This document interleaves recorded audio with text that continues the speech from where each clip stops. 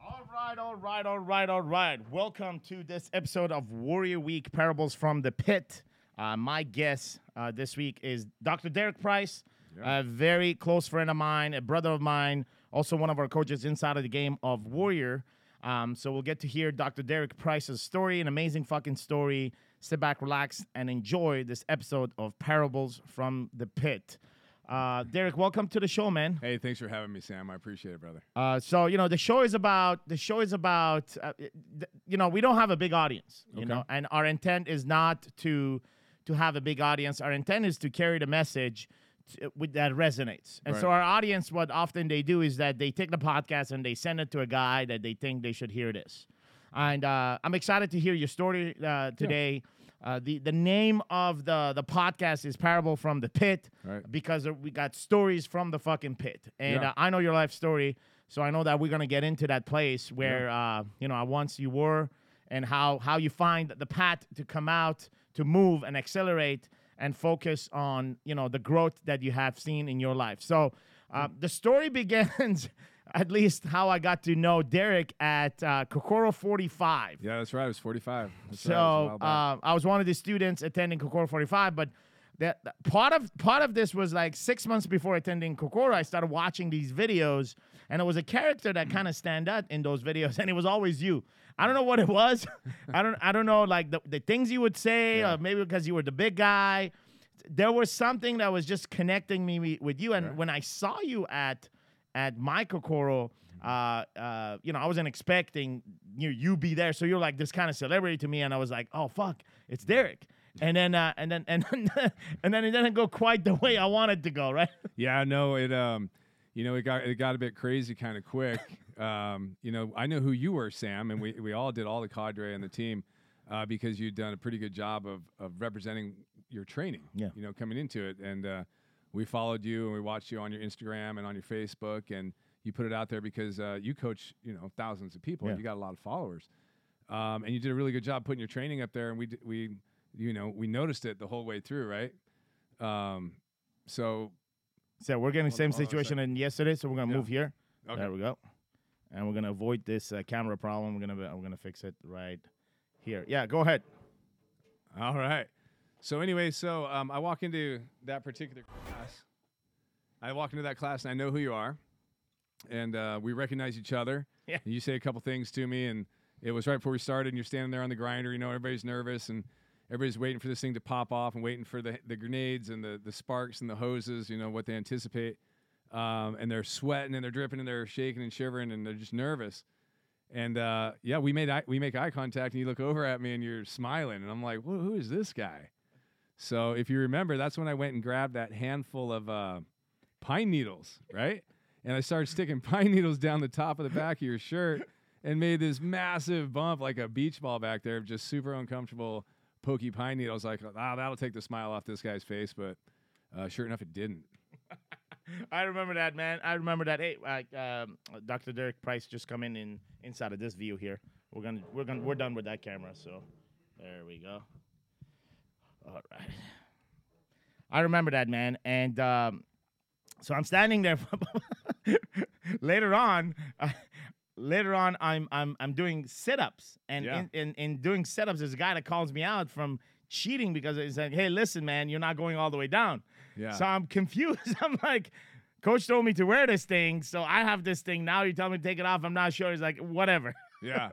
Yeah, we're looking for fault, right? Like nobody can be a winner here at the beginning. We can't have everybody just come out and do great. We have to represent some stuff. So early on, we're looking for, how can I get under your skin? How can I shake you up? How can I rattle you? And, you had that crazy smile, and you're looking around like you're enjoying this process.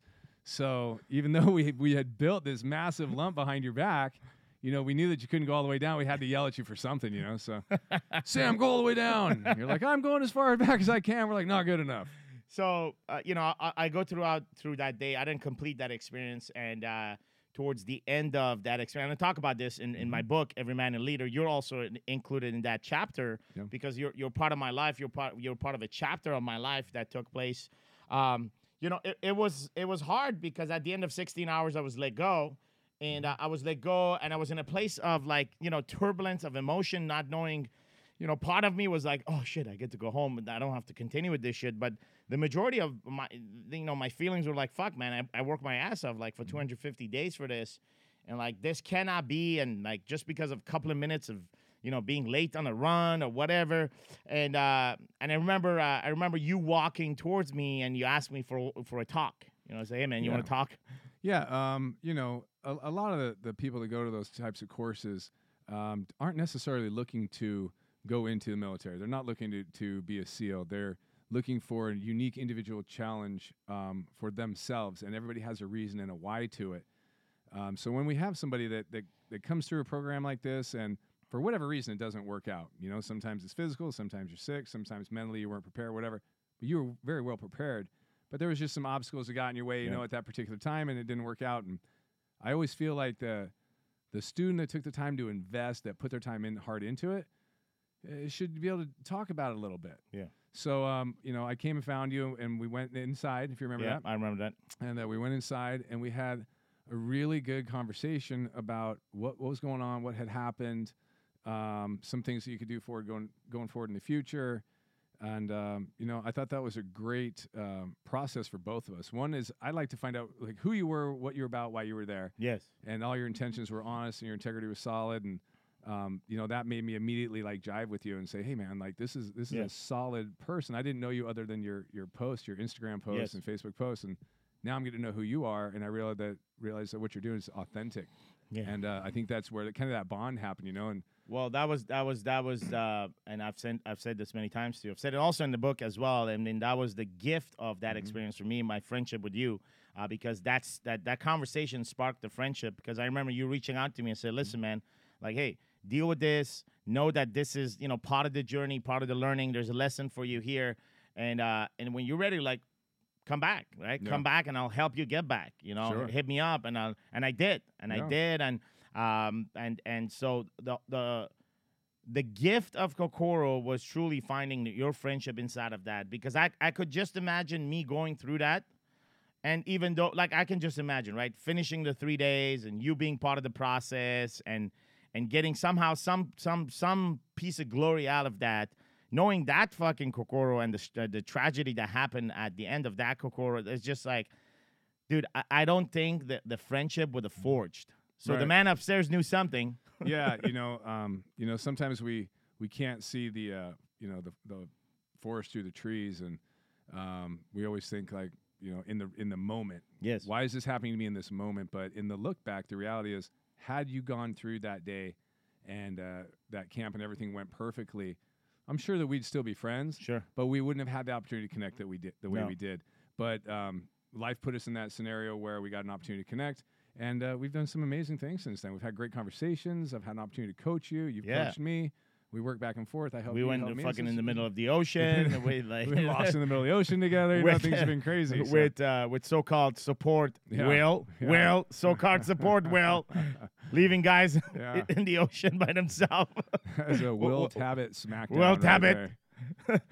We'll talk about that in a second. So I from that moment, obviously, we've done a bunch of stuff. One of the things that you've done is that you've been inside of the game here with us at Warrior. You've coached and you've seen up close and personal on the other side what guys go through. And today we want to hear your story, right? Today we want to hear Derek's story. I know your story really good, but I want to kind of like paint the image of who Dr. Derek Price is, and even before Doctor, right? Who was Derek, right? It started from where, and what are some of the obstacles that you had to face? Because I know, you know, we'll get to that point, but there's a pivoting point in your life where you were in the deepest fucking pit, like the worst place that you've ever been. Yeah. And ultimately, you found the light out of that pit, which completely changed your life. Sure. So we're going to talk about that, and why don't you just take us to how did this whole thing started? Well, you know, Sam, to give you the most honest answer, I have to kind of go back to the very beginning, because I think that your life experiences, they sum up to make you who you are, right?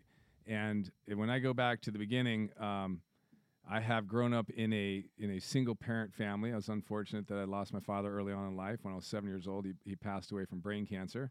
And I had a mom who's just a saint and just worked her butt off, doing everything she could as a teacher and running extra classes and et cetera. But I also had 2 younger brothers. So from an early on point of view, I got put in that role of kind of taking over the man's obligations and not necessarily providing. I was 7 years old. What am I going to provide for, right? But to step up and be somebody that just had to get things done, somebody that had to take authority, had to, try and contribute. I mean, I had the paper route. I was out there at 4 a.m. doing my thing, going through high school. Everything goes good. Mom comes to me and she's like, "Hey, college is super important, but I don't have any money, and I don't know what you're going to do about that." So knowing that early on, I said, well, if I'm going to go to college, I got to get a scholarship. So put all the extra hours in and did everything I had to do from, my mentors and coaches, amazing coaches that helped me along the way. They got me there, and, first time out of the box, I go to junior college from a high school. I wanted to go play huge football, but I just wasn't ready for it. My body wasn't ready. I didn't have the experience. It wasn't there. Go to junior college and, right out of the chute, hurt my knee, kind of sit out the year, have a good training in the offseason, come back the second year. And I had enough interest at that point in time that I actually had a bunch of colleges calling me, trying to give me scholarships. And how old were you by then? Probably like 19 years old here. 19 years old going. So hold on one second. So sure. I want to go back. Mm-hmm. You obviously faced tragedy and pain very early on, right? At age of 7. Sure. Losing your dad, man. Like, it's just like that's like something that pulls you in a pretty dark place at that age, emotionally, feelings, and then being in a place where money is challenged, Oh, yeah. and then having to count on yourself. You said like you were passing papers and in order to get some extra change. Yeah. And to kind of become a father figure almost by 19 for your brothers, like by default. Yeah, by default, but it's just it's the world that I know, you know what I mean? So I can say, I didn't know that we didn't have a lot of money until later on in life. I look back and now I have bills. Yeah. And I go, fuck, Mom, how did you do that? Like, well done. Tortillas and butter for breakfast were a staple in the house back then. And you just think that's what it is until you learn later on that it's because that's what's affordable at the time, it's crazy because I go back to I go back to my childhood, right? And this podcast, man, like, we don't fucking, we have nothing to hide. I go back to my childhood, and I remember it was 1988, and we've just kind of like escaped from Iran and declared refugee status in Canada. And it was the first couple of months where we were in the transition of moving on my uncle's house and getting my own apartment. So yeah, you talked about tortillas and butter. Us was cornflakes and sugar, like pure sugar and water, right? Because not often we had milk. And if if milk was there, great. If it wasn't, it would be water. And not too long ago, I found myself eating that with my son. And as I was eating the cornflakes, I had this urge to go get some like sugar, and I don't eat sugar, man. Like the white sugar stuff, like there's all kind of shit right now, stevia and all kind of shit, right? So I'm like, no, man, I need some sugar, and somehow I found it at home, and I put it on it, and I explained to my son that this is what we were eating most of the time, and I remember at night this is I guess at that time was a bit embarrassing, but today it's part of life. We would drive around with my dad's car, and we would go on Tuesdays or on Thursdays, I don't know. But Tuesday and Thursday night, we would go and like pick up things in people's garbage, like, maybe an old sofa or toys. And a lot of my toys and a lot of my shit came out for shit that people put out. And I'm grateful for the fact that, I had some shit and the people that put it out. But that's the kind of shit that used to happen. You know what I mean? Yeah, no, I've shopped at the day-old bakeries. I've shopped at the dented tuna can stores, and there's no shame in that. I actually take pride in how I came up. And there's a lot of people came up a lot worse than me. So I'm not belly aching about it at all. It is what it is. My life is what it is. I love it. Wouldn't change anything. There's definitely a relationship between people who have early on adversity and deal with it and their overall success later on in life. A lot of the guys I know that I look up to have very similar stories. Something around that, like 12 to 15 years old in that ballpark, went completely south on them, and they were able to sort it out, recover, and rebound, And maybe it's through like that training that they got that as other things came at them in life, like they just, oh man, easy day, you know, compared to what I'd been through before, like easy, no problem. You know, part of it is like, because you mentioned training. Part of it could be, you know, intuition and self-training, and for me, I think a lot of it was, you know, just this belief in God, right? It's just believe in God and getting guidance, and these little signs that I would get from time. You know, I don't understand much. I couldn't interpret those signs and those conversations. But now that I look back as an adult, you know, as if somebody was watching over me. You know what I mean? Sure. And so looking at the roadmap of what the early ages of your childhood, my childhood, there was this. How was the presence of God in for you at that time? You know, that's a great question, Sam. It's something I look back on quite a bit now. I've definitely been blessed, you know, like I've definitely been blessed, and not just in experiences. I've lived a remarkable life. My list of things I've done is you know, sometimes I look at it and I'm even like, wow, you know, like if I start listing things, it gets a little bit crazy. But I was also blessed in the way that, you know, and not being egotistical, but I was given a gift. I was given genetics that allowed me to run a certain speed, to grow to a certain height, to become a certain strength, and have the coordination to hold it all together to the level to where people thought that, hey, we should pay this guy to play sports, right, like to be in the NFL, you know? Right. I think, you know, if you're going to be a professional athlete, there's some level of that just came with here's the vehicle you get to drive on this earth, and it's not just a willpower. If I really, really want it, I can be a pro athlete. 100%. No, you're either running a 4.5 and you're 260 pounds, you bench press 500 pounds, or you don't. You know, like it's one or the other, and it doesn't matter how hard you want that. So not to say that all dreams can't be worked towards. Yes. But there is a limitation, or what I like to call, like, there's a potential. Yes. And you and I have had this discussion. There's a potential. We have a potential within us, and that's really become my true focus and my passion now. And it came out early on when I became a physician, and I'm seeing patients, to when I ran CrossFit gyms, doing some personal coaching, working with Spartan 7, working with SEALFIT, working with Warrior. It's always been about trying to bring people to their highest level so they can realize their best potential. Right? So getting the most out of 100%. So we go back to 19. There you are, like you get into the world of football in college, and you're pretty good at it. Like, let's just put that out. Yeah. Well, there's a lot of guys that are a whole lot better than me. You know, a lot of times I was in the right place at the right time, and I just happened to be on the field when good things happened. And then how did your career actually led you to inside of the NFL? Yeah, so I go through you know, a big pivot point for me was and this really allowed me to learn to trust my gut. You know, so like I said, after my freshman year at junior college, I had offers and full scholarships to go play football other places, and that's ultimately the dream. Junior college is kind of a stepping stone to move you on to the next level, and I had the opportunity to take those, and I had a coach, David Rice, great coach, who sat me down and said, hey, listen, your potential is going to allow you to do more. You just got to let it mature a little bit. So I'm going to tell you, don't take those scholarships. I mean, and that's that low temptation. It's that right here, right now. Right. And don't take those. Come back, put another year of work in, and let's see what happens. You were 19. And I'm 19. So dude, how do you deal with a decision like that? Because it's pretty attractive. Yeah, it's super attractive. You know, it's one of those things that by that point in my life, and maybe it was because I came up the way that I did, I had learned to trust my intuition, trust my gut, and not go against it. And my gut said, I feel like I can accomplish more. So I come back that second year in junior college and end up, you know, player of the year and all this, all that, and blue chip All-American and, you know, et cetera. A lot of things just went my way that year. And, you know, I pretty much had scholarships anywhere I wanted to go. I chose University of Iowa. And I was a Hawkeye for the next 3 years after that. Fuck yeah. And then what happened next? So I finished up college football at University of Iowa. Football was a means to an end for me. You know, I didn't have the ability to pay for college. That was my way to pay for college.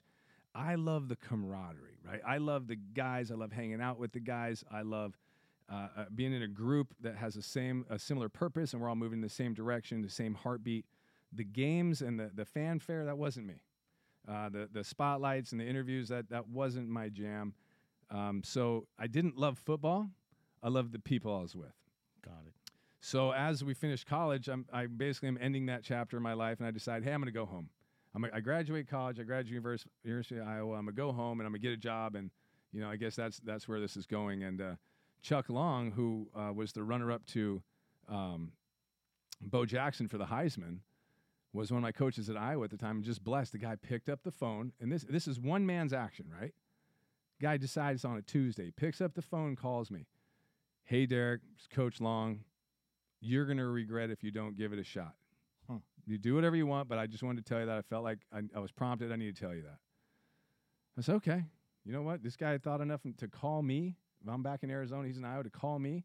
He has no gain from this whatsoever. No, I'll give it a shot.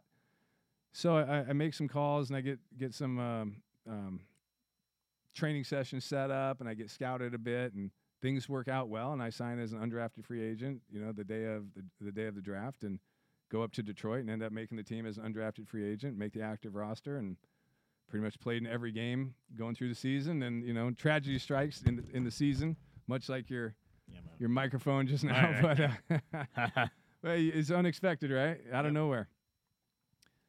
So then, this thing is pretty interesting. But for those of you who can see it, you can see the situation that we are in.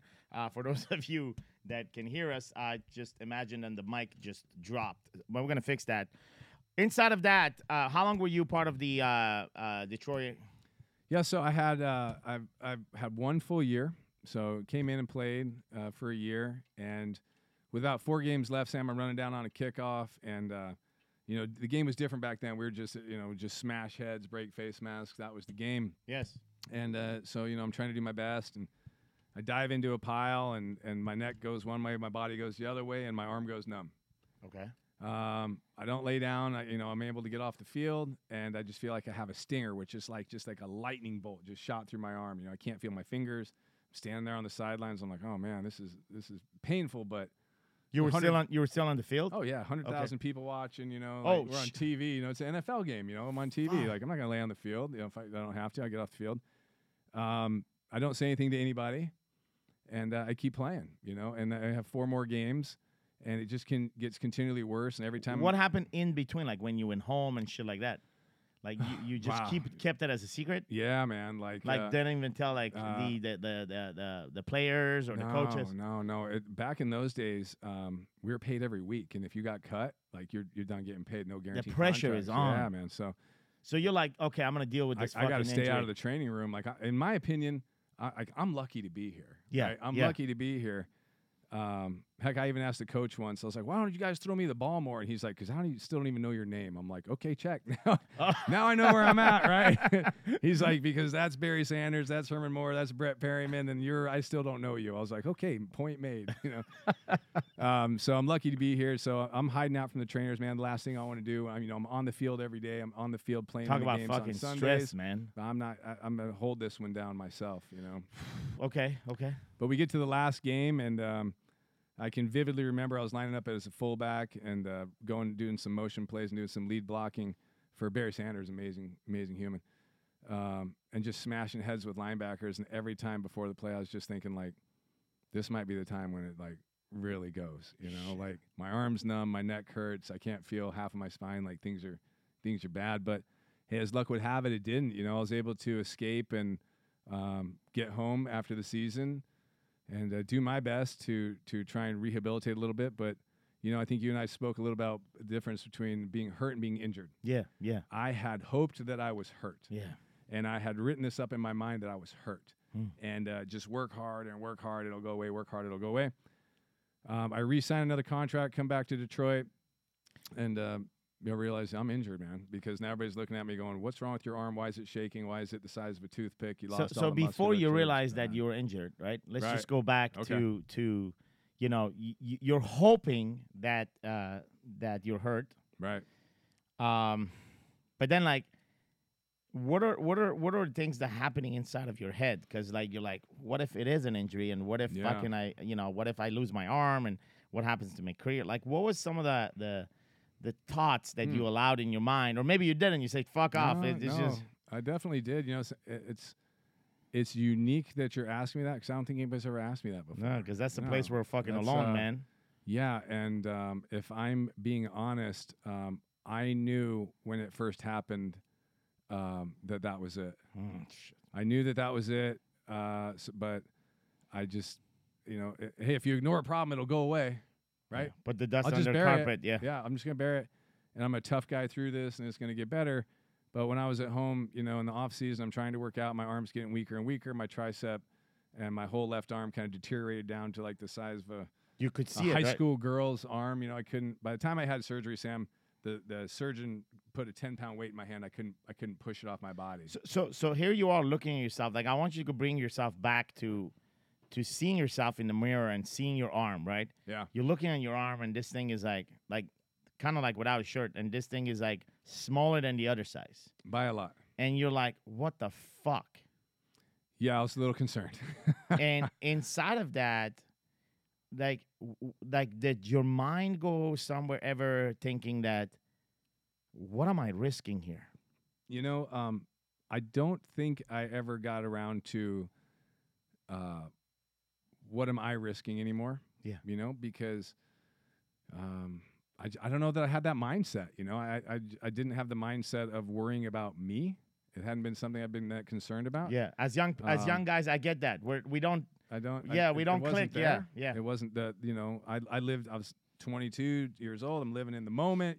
Like I'm right here, right now. But you had no one to share this with either. I had to keep it under wraps. Yeah, man. Yeah, because so I had a 1-year contract at Detroit, and so I go home, and I'm at home injured, waiting to get another contract.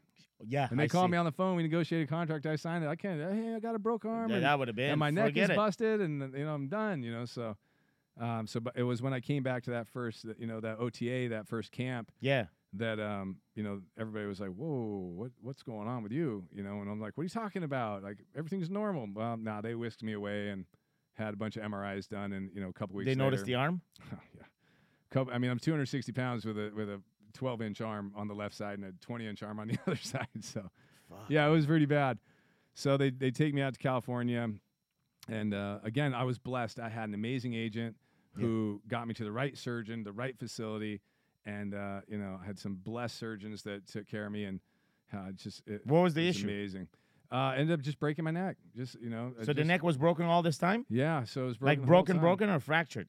Well, it was similar, same. So basically, on the MRI, you see a bunch of bone fragments, and the disc had ripped out, and it was all in the space that the nerve goes through, and it was all compressed in there. It's called like a sequestered disc and fragmented. And it pushed the nerves on the arm. Pushed the nerves going into the arm. So a lot of times I used to say like, oh, my shoulders really hurt. Maybe I have a shoulder issue, and then a shoulder issue, I'm just going to deal with it, right? But it was the nerves going from the neck to the shoulder that were damaged, but my brain would recognize that as shoulder pain. I see. But the reality was it was all smashed. Was it also critical, meaning that another shock to it could have actually make your neck snap, and from you could be paralyzed or die? Yeah, at that level. I mean, you think about, you got, fucking 260-pound guys going, I'm going to run at you, you run at me, and with a broken fucking neck. Let's smash faces as hard as we can, right? There's a lot of force that it generates that way, so... I got scared stiff by the surgeons that were like, this could have happened and that could have happened, and this, you're lucky and you're lucky and you're lucky and you're lucky, and maybe I was lucky. I had the surgery, and plates and screws and bolts and all that stuff put in the front of my neck, and I go back to Detroit after the surgery, thinking, okay, I'm gonna recover from this, I'm gonna play, and the reality was the insurance wouldn't cover me anymore. They wouldn't let me play, and I had a very honest coach, Bobby Ross, pulls me into the office, and he said, hey, man, I like you. You're a great kid. People around here like you. The players like you. Coaches like you. But even if you could clear that insurance, because I was going to petition it and fight it, he goes, I will never play you. You will never play on the field for me, because it's the wrong thing to put you into that position. Wow. So we sat there for a second. There was a moment of silence, and he said, but, here's the deal. We did sign a contract. We're going to honor the contract. And you can be on injured reserve, and you can hang out all year. And you can travel with the team, and you can be part of it, and you can have fans, and you're still there, and be on the sidelines and be on the bus and live that life, for another year. Or we shake hands and you go get started. You go do whatever you're going to do. Wow. It took me about 5 seconds. I said, Coach, I appreciate the opportunity. Thank you very much. Goodbye. And walk out the door. How old were you? 23 at the time. So we're gonna roll back. Yeah. And we're gonna slow down on that 5 seconds, right? Yeah. Okay, this is the fucking NFL we're talking about, bro. We're talking about like national TV. We're talking about like fans. We're talking about like a prestige life, and we're talking about a fat paycheck. Yeah. You know what I mean? Yeah, things were going good. So, you could have that for another year. Yeah. Like, think about it. Here's how you could think about it. You're like, okay, listen, I'm going to take a year. I'm going to decompress. Mm-hmm. I'm going to build myself mentally. I'm going to collect the paycheck. I'm going to be part of this. I'm going to figure out inside of that what opportunities I'm going to find. Or you just said, if it's done, it's done. Yeah. Like, what's the point? Yeah, that's exactly it. I didn't sign up to be a fucking, somebody that I didn't sign up to be a fucking water boy. Right. I signed up to play, and if I can't play, I'm going to go play somewhere else. That's right. That's exactly it. So that's the power of, where do you think that came from, man? Is it the years of you being able to just count on you? I'm going to go back to I trust myself. Yes. Right? I have a great trust for myself. And again, that's not an egotistical thing. I'm not boasting. It's not a power that I have that you or anybody else doesn't. Yeah. But I listen to my voice. And, the voice was, you're not the guy that's going to stand on the sidelines and get any soul satiety here. Like, that chapter just closed. So you can sulk. You can fake it and hang out. Yeah. Or you can start this new adventure.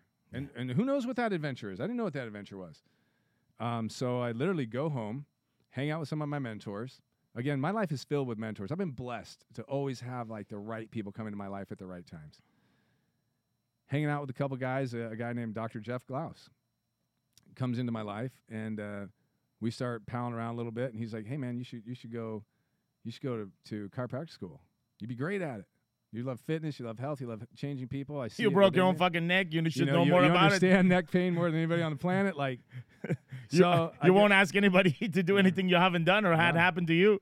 So I go, that's a great idea. Which one should I go to? He goes, well, there's one in Iowa. It's called Palmer. You should go there. I said, okay, cool. Yeah. So this was, I hate to date myself, but this is before the internet, and I'm married now, right? I'm married to my wife, Heather. And I call her up. How old was your wife at that time? Heather, if I married her at 24, she was 23. So let's talk about that, because there was another person involved in the decision, right? Yeah. When you have a girlfriend or your fiance, or in this case your wife, it's a wife of an NFL player. Like that's the status that she has. Yeah. Because we tend to dismiss this, right? But it's true. Like, status actually matter. Like, it fuels us and it gives us significance. Right. Doesn't matter who the fuck you are. You can be the toughest guy. The fact that you're the toughest guy, that gives you fucking status and significance. So here's your wife married to an NFL player, which is like a status for her. Right. Now all that is gone. Instantly. Like, how did she? How did she dealt with this, man? Because it must have been hard for her too, man. You would think that. Yeah. But that's not her either. And I keep saying it again. It's like a broken record. I'm blessed, right? Yeah. I was blessed to meet my soulmate who sees life the way I see it. And we've been married, 25 years now, happily and super, super happily. I'm not just saying that because she's in the next room. Like, it's legit. But, I said, hey, here's our situation. What do you think? She's like, well, what do you think? I said, well, let's go to chiropractic school in Iowa. She's like, okay. So we got on the phone and said, what did she have to give up? Well, she was an Arizona Cardinal cheerleader, and she was captain. Shit. And she was heading to the Pro Bowl. And it was one of those things that was like, she can't go down that path if I'm going down this path. And so she said, okay, I'm done. That's it. Went into her coach, and she said, hey, I'm married. My husband's going this way. He's a Detroit Lion. I'm going. And it's that trust that kind of pours. Exactly. Exactly from like, because you kind of shower in it. She gets to be part of it too. Like that confidence, that certainty. Right. We're talking about 23. Like, you understand that most 23-year-old have their fucking head in a bathroom in a toilet, including myself at that time, because we were fucking blacked out. So this is pretty solid decision in front of real tragedy like life has put in front of you. You know what I mean? And sacrifices. Like, when you look back in your marriage, and today you have 3 daughters, and you share stories about you and your mom, it's like, man, it's not just like, we don't call this thing soulmate just because it's fucking fancy to say so. It's because we have sacrificed for each other. Oh, like, for we've sure. trusted each other. For sure. She has sacrificed for me. I honestly, I have no scenario where I've ever had to really sacrifice for her, Sam. So in all fairness, she has allowed life decisions as a team, as the two of us, to trend in what I needed to go do. And she's been just amazing. I'm thinking about what you said, and this may be a very common thing for all men. Right. Because I truly feel that my wife has done a number of sacrifices very similar to yours for me. But as far as I can roll back, I can't really recall a sacrifice. I mean, I worked hard. You worked hard. Sure. We worked our ass off and, provide for family and create opportunities. But man, like, I got to be honest, like, I haven't sacrificed. She had. Like, I just have to be fucking. And I don't know if this is a common thing between men or not. I'm gonna study this shit. I'm gonna figure this out. You will. I'm gonna figure this out, because if it's a common thing, then what is it that causes women to sacrifice for men? I don't know. I can only speak about mine. I can only speak about Heather, about my wife, and from day one, we went on a date. We went on a blind date out of high school. So somebody that listening to this podcast may not realize where Heather and I started. We started like the summer we graduated high school. We went on a blind date, and on that very first blind date, I said to her, wouldn't it be funny if we ended up getting married? Because we're on a blind date, right? And lo and behold, we do, right? We date for 5 years. I go to Iowa. She stays at Arizona State. Long-distance relationship. It works, which most of them, as don't. Yeah, Especially at that age, Come right? on, man. Dude. I'm a college football player. She's a cheerleader, and it works. Both of you guys are super popular. It works. And she goes on to be an Arizona Cardinal cheerleader. I'm a Detroit Lions player, and she throws in the towel on all of it and says, I'm on your team. Let's do this together. And shit. So it's like as soon as she decided to make that move and we get married, I'm like, okay, I know you signed up to be an NFL wife. Check it out. Like, that's over. So you pursue the career of becoming a doctor. You become a doctor. You open a multi-million-dollar clinics for the past 20 years. You've been running them, growing the businesses, multiple branches, helping thousands of patients. Thousands. Like healing. I often said that to you, like, bro, like you're a healer. Just to be proximity of you, just heal something, and then using your hand, putting your hand on them, adjusting and helping them lifestyle, health, and a lot of times it's just above and beyond that, because they kind of open up to you. It's like here's how my body's fucked up, but here's how my life is fucked up. So being a provider, allowed me to hone a craft that I didn't know would shape my future. And what I mean by that is, I have had the opportunity to have so many patients come into my life, 50, 80, 100 new patients a month for 20 years. Fuck. That's a lot of touching. People, That's man. a lot of people that I realized pain, discomfort, illness, sickness, infirmity, whatever, is very rarely a one-to-one relationship. It's not my neck hurts because of this, or I have headaches because of that. It's always multifaceted. And as I became more mature in my practice and as a provider, I learned to delve into things and discuss, well, tell me about your home life. And tell me about, what do you do for fun? What are you doing for recreation? Well, outside of, this exercise that I've given you, like, let's talk about your diet and nutrition, because food is a drug too. We need to fuel you with healthy stuff. And I really started to develop what is now how I do my personal executive coaching. Yeah. I started it back then without knowing it. Yeah.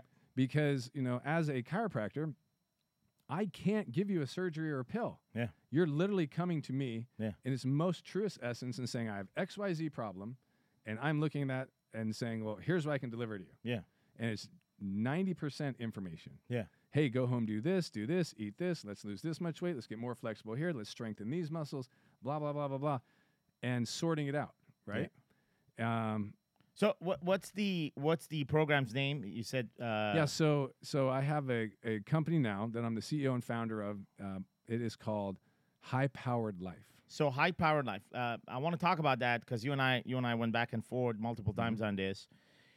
High Powered Life is truly about three things, right? It's about the biology of a man. It's about what a lot of people out there call like health and wellness, but we're not going to use those fucking fancy words. Yeah. And we're going to just get to the point of, listen, man, like, if you don't know what's going on with your body, if you're not on top of your body, and if you're not here anymore, then there's no point on even continuing in point 2 and 3. He's like, first check is your body, your biology, understanding of your biology, and being happy, not only with your self-image, but how your body makes you feel internally, right? Sure. Hormones, food, and all kind of stuff. Like, the list goes on. You're an expert at. Yeah. Second layer of this is what's going on the inside. Because on the outside, biologically, we're all very similar, but it's on the inside that changes everything about our biochemistry. And this is our experiences, how we think, and our relationship with, I often say, with ourselves, with God, with others. And inside of that, managing these multiple relationships, right? Which ultimately you put the outside and the inside together, and like you have found an interesting intersection of these two, and an acceleration of that intersection into almost an infinite destination. Yeah. So why don't you talk about what that third pillar, what it is, because that's truly, I believe, in your program, you have created multiple blueprints that will lead a man towards that third destination. And I'm going to have you talk about that, and then we'll come back and we'll talk about like what fucking qualifies you to even get there, right? Probably the most important point, well, right? I know, because I've followed it, right? Yeah. So I just want to like list it down. Yeah. So go ahead. So in my discussions with thousands of patients, I have used big words, and I have impressed myself with using big words as much as possible. That was funny. But here's the reality: is people don't understand what I'm saying. So I have discovered that brilliance comes from what's the least amount of words I can use, and what's the simplest way that I can relay this information. So I've come up with this like a visual. I think if you see a visual, it makes sense to you. So think of, for those of you guys that can't see this right now, a three-legged stool. Yeah. Okay, I visualize a three-legged stool, and that encompasses how I look at humanity, how I look at a person. The top, the stool itself, is the platform. Yeah. And that platform is what supports your weight. It's you. And in this particular, when I'm breaking down the human being, that platform is your total life experience, and that big circle is your margin of experience, and you're right in the center of it. And personal growth happens when you grow that platform. But it's supported by three legs of the stool, and all three legs of the stool have to be balanced. You can't have a stool where one leg is shorter, one leg is longer, one leg is more robust, because then it's going to be out of balance. And of those three legs that I have found that work for me when I identify is the health and wellness, obviously, is one of the legs. The relationships, Sam, is the other leg, and the one that you're getting at is the pursuit of happiness. Yeah. And the pursuit of happiness often gets overlooked because it comes across as being greedy. It comes across as being, self-indulgent. Oh, I want to be happy. I want to go talk to people about being happy. Who am I to deserve to be happy? Listen, you should be happy. Listen, you're given a life. You should be happy. Why should you not be in the pursuit of happiness? Like, has anybody ever been happy and said, hey, man, I wish I really wasn't happy? The answer is no. That has never happened. So when you take those three, what I call pillars, health and wellness, relationships, and pursuit of happiness, it's those three pillars that support you, the platform. And they sum together to give you your volume, your platform. But it's not within those pillars that you can make changes. And I think health and wellness is too big of a category. I think relationships is too big of a category. Pursuit of happiness is too big of a category. So I can make changes to that level, to that paragraph. So it is the foundation. I believe in the three systems. The foundations that encompass each one of those pillars is where I can get to a quantifiable, identifiable metric. For example, health and wellness. One of the foundations of that might be cardiovascular. It could be strength. It could be work capacity. It could be your blood panel. It could be your food allergies. It could be anything that has to do with your health and wellness. But for simplistic purposes, let's just say we're talking about Sam's cardiovascular fitness. And Sam's cardiovascular fitness is measured in running because that's what he likes to do. Well, I can easily look at that and say, Sam, right now you're running 2 miles, and it makes sense logistically and logically that if you're running 5 or 6 miles, your cardiovascular health may improve, right? Everybody would agree with that. That's something I can look at, I can track, I can record, I can measure, but most important, Sam, I can make an action plan on how to get from that 2 miles to that 5 miles. Yeah.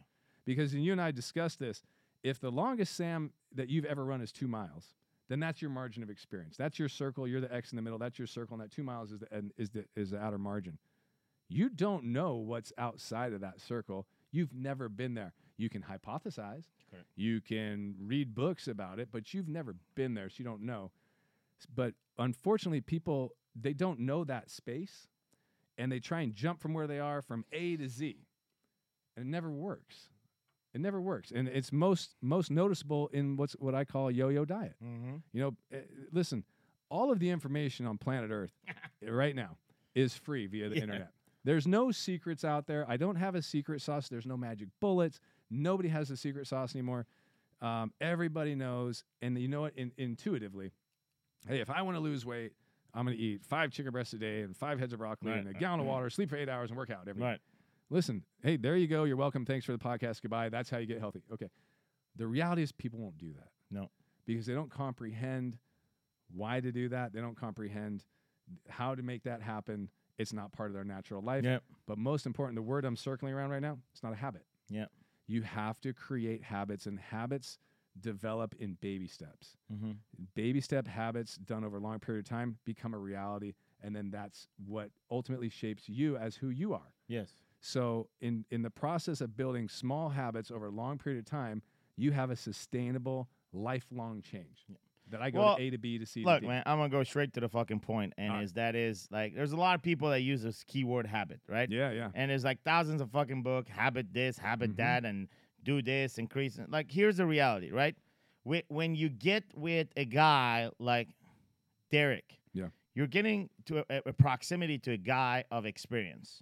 A guy that like straightforward, man. We spent a couple of years with each other, and like never once you would open your mouth about something that you don't know.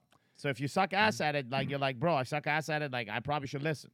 No. But if you've done it, and if you experience it, and if you let it, you will lead it. Like that, 100% I've witnessed.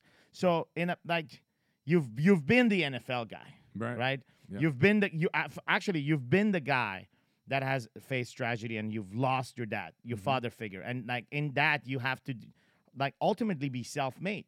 And there's a reason why all these mentors have kind of showed up in your life and you have been open to it, because at the end of it, all of us need guidance. Yes. Like we all need, like they often say a journey of fucking 200 days can be accomplished in 2 days if you have the right guide. Yeah. Or else you go around the tree and come back and up the mountain, and all you needed to go is just go straight forward and get to the lake.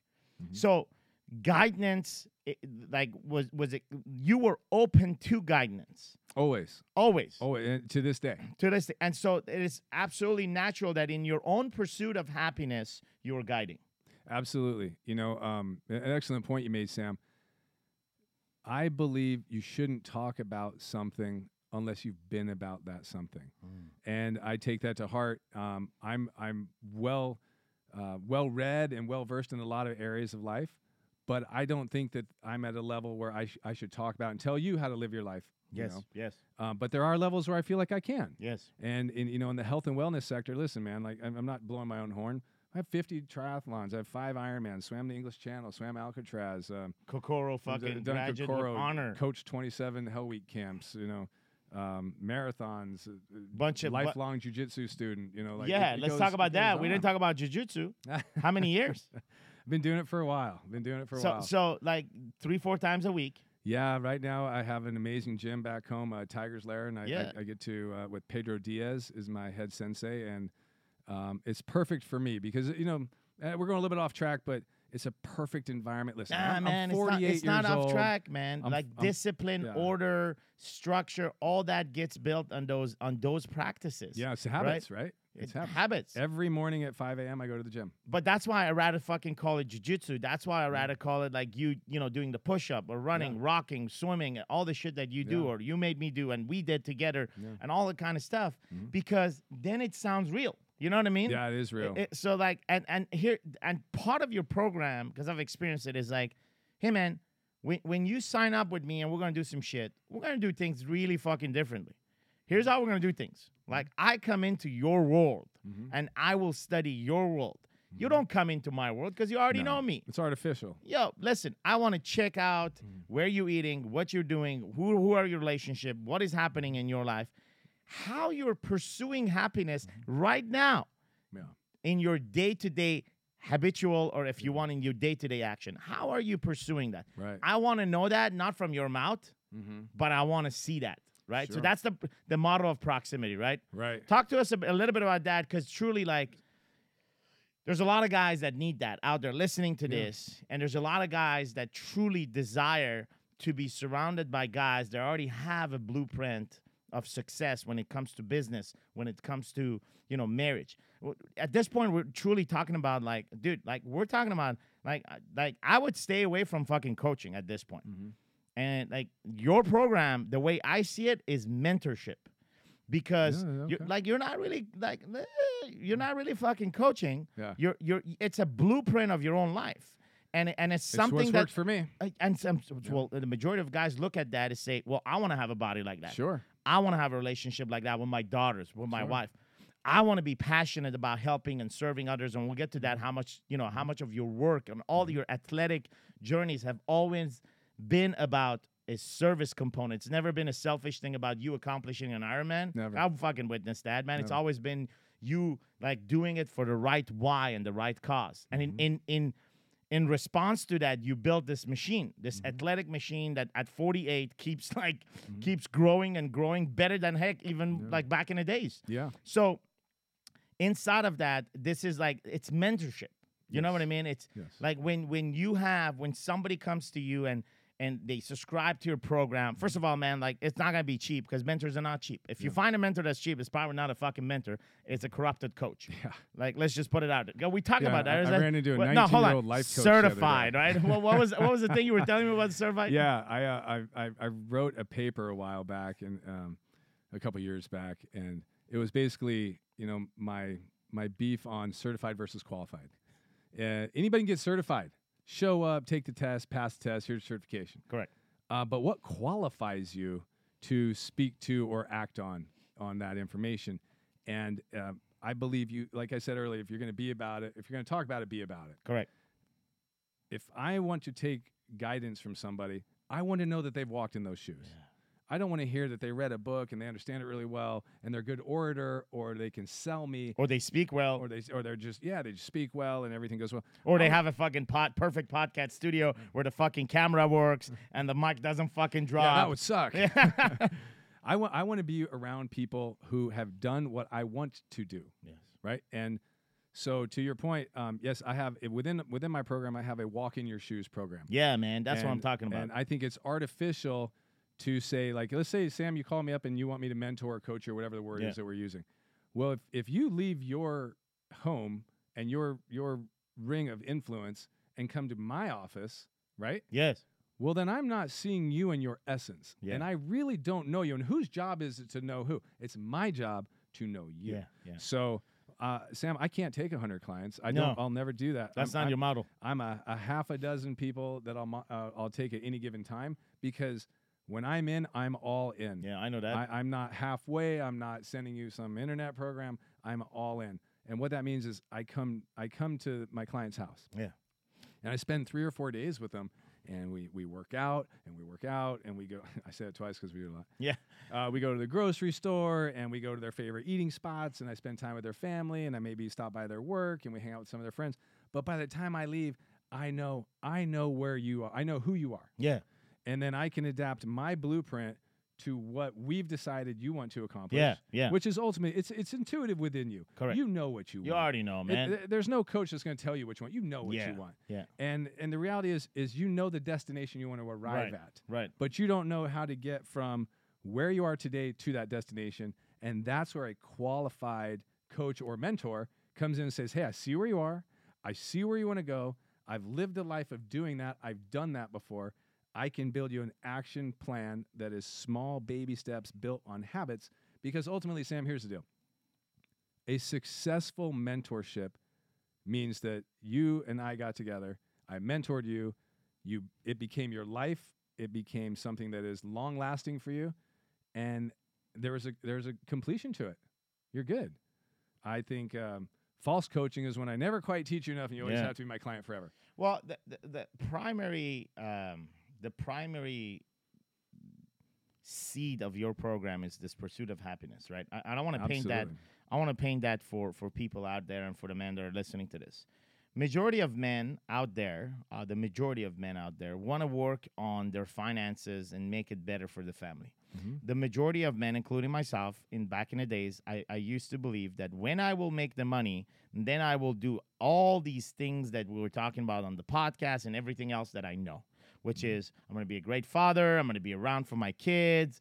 I'm gonna travel with my wife and my kids. I'm gonna, go to the church. I'm gonna be part of charity. I'm gonna do all this, right? Yeah.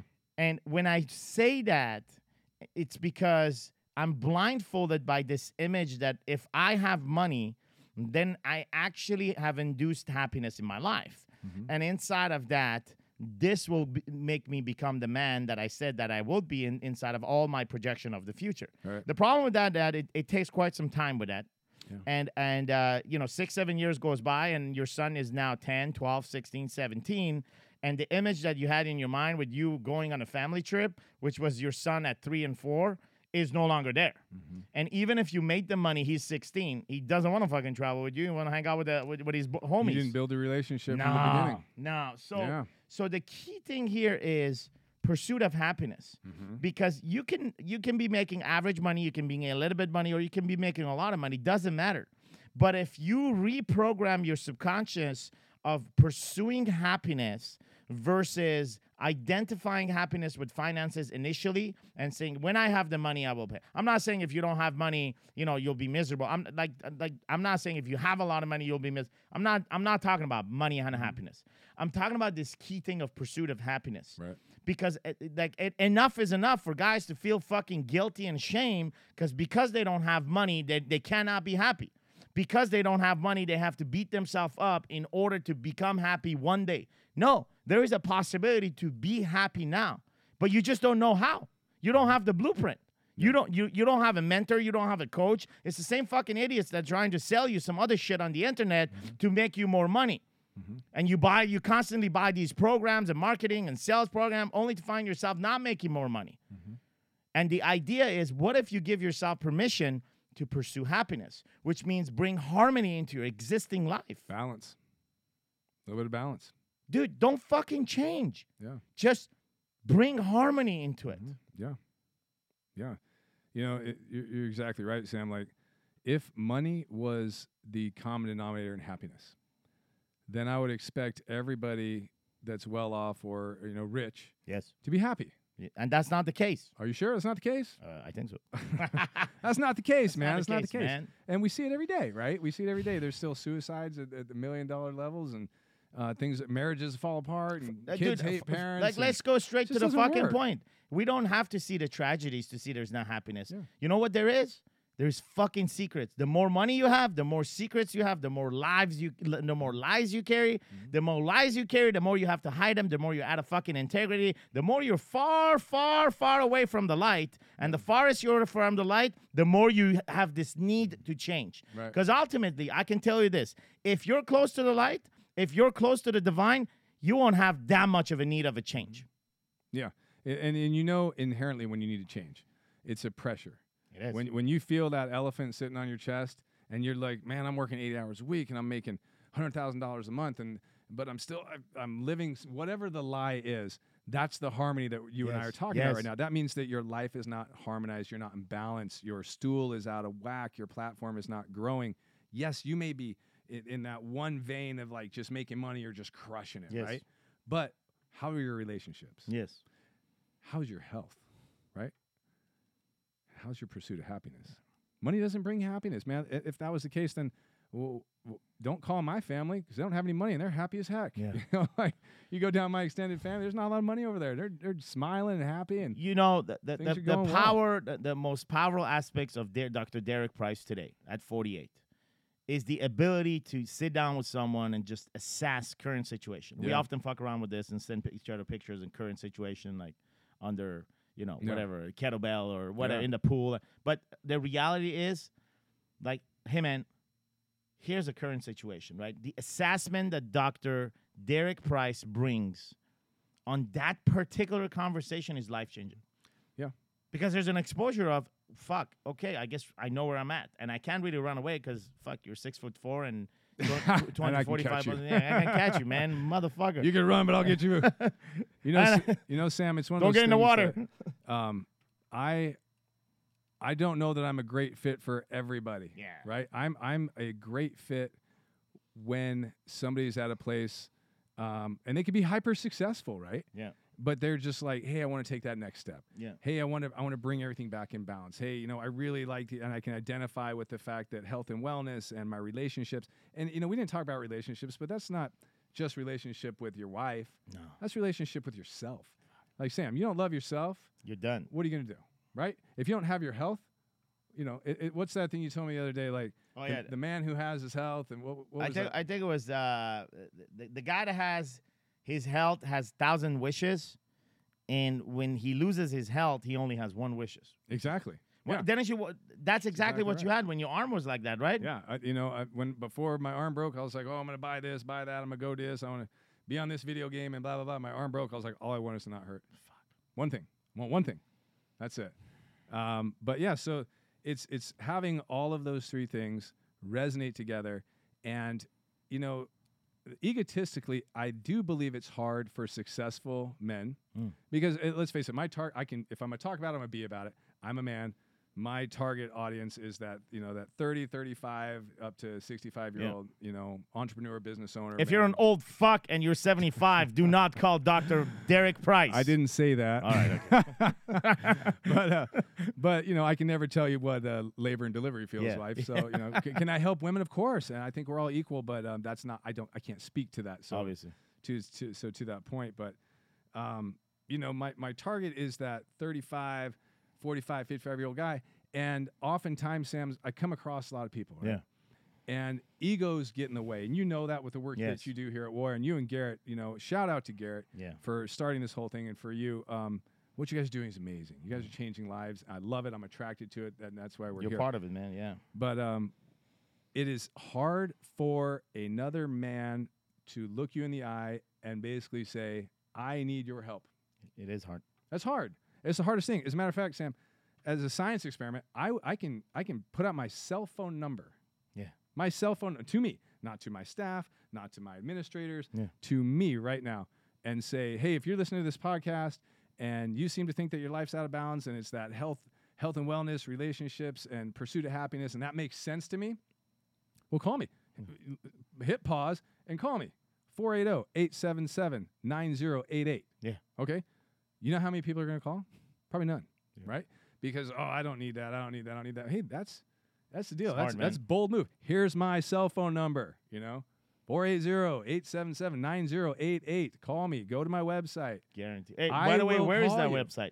The website, I couldn't get highpoweredlife.com. It was taken. You got a better one. I got my highpoweredlife.com. You know that. You know ownership that comes with that shit when you type it. You're like, my. It's my highpoweredlife.com. My highpoweredlife. So the book is coming out. You got a podcast coming out. So all this is happening in the next few weeks. Yeah. Excited for you. Excited for your family. Yeah. And we'll have you here on another podcast. Well, I think that you're talking with my partner in crime over here is Dan Cirillo. I think that you guys are going to podcast. Yeah, we're going to get Dan Cirillo here too, and then we want to have you back here, and we want to talk about a couple of your life lessons, man. We got some fun ones, don't we? Well, yeah, I want to talk about stories. I want to talk about particularly 3 ones. Okay. Actually 4. I want to talk about your experience inside of Kokoro. I definitely want to talk about that and how you went through it yourself, but how you also mentored 27 of those and all the guys that are forever grateful to you, including myself, Garrett, or hate me, Coach Jesse, or hate you. But those that are smart reframe it because they know you're big and you can run fast. Sure. And jiu-jitsu. Yeah, it helps. But you don't know Philippine knives. I don't. So I'm just a student in jiu-jitsu. I think the only game I can whoop your ass at is soccer. Are you a soccer player? Yeah. I mean, I can be. You want to play? I have a feeling I can outskill you on that game. I don't doubt it. You're talented. Anyway, girls play soccer. What do your girls do? So I have 3 daughters. Yes. I appreciate you letting me bring them up. Kylie, Haley, Sadie. They are with my wife. It's the whole pinnacle. It's what makes me me. Without them, I'm not me. Kylie recently turned 18. Yeah. Very driven human being, wants to be a first responder. Got her EMT while she was still in high school. Took her NREMT and passed it first time through. But, so early on that she couldn't even pick up her license until her 18th birthday, right? Wow. And now is doing emergency room work as she's waiting to get on fire department. And just is all about, helping. Awesome. She wants to help humanity. She wants to be a first responder. And that's her life passion. And that happened years and years ago. It's not something that just came up. Haley is a water polo player, Yes. you know, and amazing. Looks like a princess and just battles you like an Amazon. And if there's any boys out there that want to date Haley, don't swim with her. She'll drown you. She thinks it's funny. She can hold her breath forever, and she'll. And her dad can swim pretty fast too. And I can do a little swimming. And then, but one of the things that makes me the most proud about Haley is one day a week she doesn't go to swim practice. She's on varsity swim. She does pretty well. She's in a program where she stays back at school to work with special needs students to teach them how to play instruments, because Haley plays violin in her orchestra. Wow. And of the accomplishments she does, that one just like that hits me in the heart. You know, like there's no fanfare to that. That's you know, it's a 16-year-old girl who's like, oh, I'm not gonna go swim on my swim team today. I'm gonna go help special needs students. Wonder where that come from. I love it. Makes me happy. And then my youngest one's my little princess. Little Sadie Love, and Sadie Love is her mama's daughter. Sadie Love is a dancer, you know, dance, you know, 20 hours a week. And that's, Sam, that's why I have to keep coaching and making money. Because I have a kid in dance. It's a little bit insane. But she's an amazing dancer and has a great future ahead of her. Awesome. Yeah, and I've came out to your house. We worked out with your daughter. I had one of my best workouts, me, you, and her, and it was amazing. I've shared that multiple times with you. But I do want you back on the podcast. Yeah, I'd love to be here. We want to talk about, we obviously want to launch the book, and then we want to talk about the book. We want to also talk about your experience at Kokoro and how you coached many other guys through that. Yeah. We want to talk about your experience at Swimming the English Channel. Definitely. Thanks to Will Tabbitt for fucking supporting you and us. Shout out to Will. And then I want to talk about your multiple experiences in Ironman and how you got me involved to some degree. I want to. I remember the first time you jumped into open water. I remember that. I want to talk about also your experiences. We're doing all these continuous challenges, physical challenges you're doing in order to support a variety of charity and why you're doing that. So I want to get back to that. That's the exact reason, the why. Yes. You know, and it's a whole nother discussion, Sam, but if you don't have a strong why to anything in life you're doing, it's just not going to work out, no matter what it is, right? Have a strong why. And if you don't know what your why is, take 5 minutes and figure it out. There you have it. Final words from Dr. Derek Price. I want to thank my guest, Dr. Derek Price. You can find more about him at highpowerlife.com. Or call me. Or call him. Yeah, you got the phone number, man. You call him directly. Yeah, call me. And we look forward to having him on our future show. Gentlemen, if you want to hear. I got to correct my phone number. Oh, yeah, go ahead. 480-877. Oh, 877. 9788. All right, there you have it, gentlemen. Sorry. I think I said 90. There you have it, gentlemen. We got the phone number. When a guy gives his phone number, that you're dealing with the right mentor. You know what I mean? I want to deal with people who want to be dealt with. Most people, read my book, do this. Like, that's the kind of guy we have on this kind of show. Straight to the fucking point. Call me. So if this has resonated with you, call Dr. Derek Price. Call me. Happy to be there. But if there's a story here that's resonated with you and deep down inside, you feel that there's a man inside of your life that could benefit from this conversation, my only request for you is to forward this podcast to him. I don't care if he's going to subscribe to the podcast. I don't care if he's going to become a fan. None of that stuff. It's truly, if you feel deep down inside of your heart that everything that me and Dr. Price said today can actually truly help a man, help his family, help his wife. And just by forwarding that to you, you forward it, you pass it, and you move on. That's all we ask for. That's why you just pay it forward. And gentlemen, have yourself a fantastic week. You can find more of our audio, video, and as well as transcript of this podcast on warriorweeknow.com. Until next time. Thanks for being on the show, Dr. Derek Price. Thanks, brother. Appreciate it.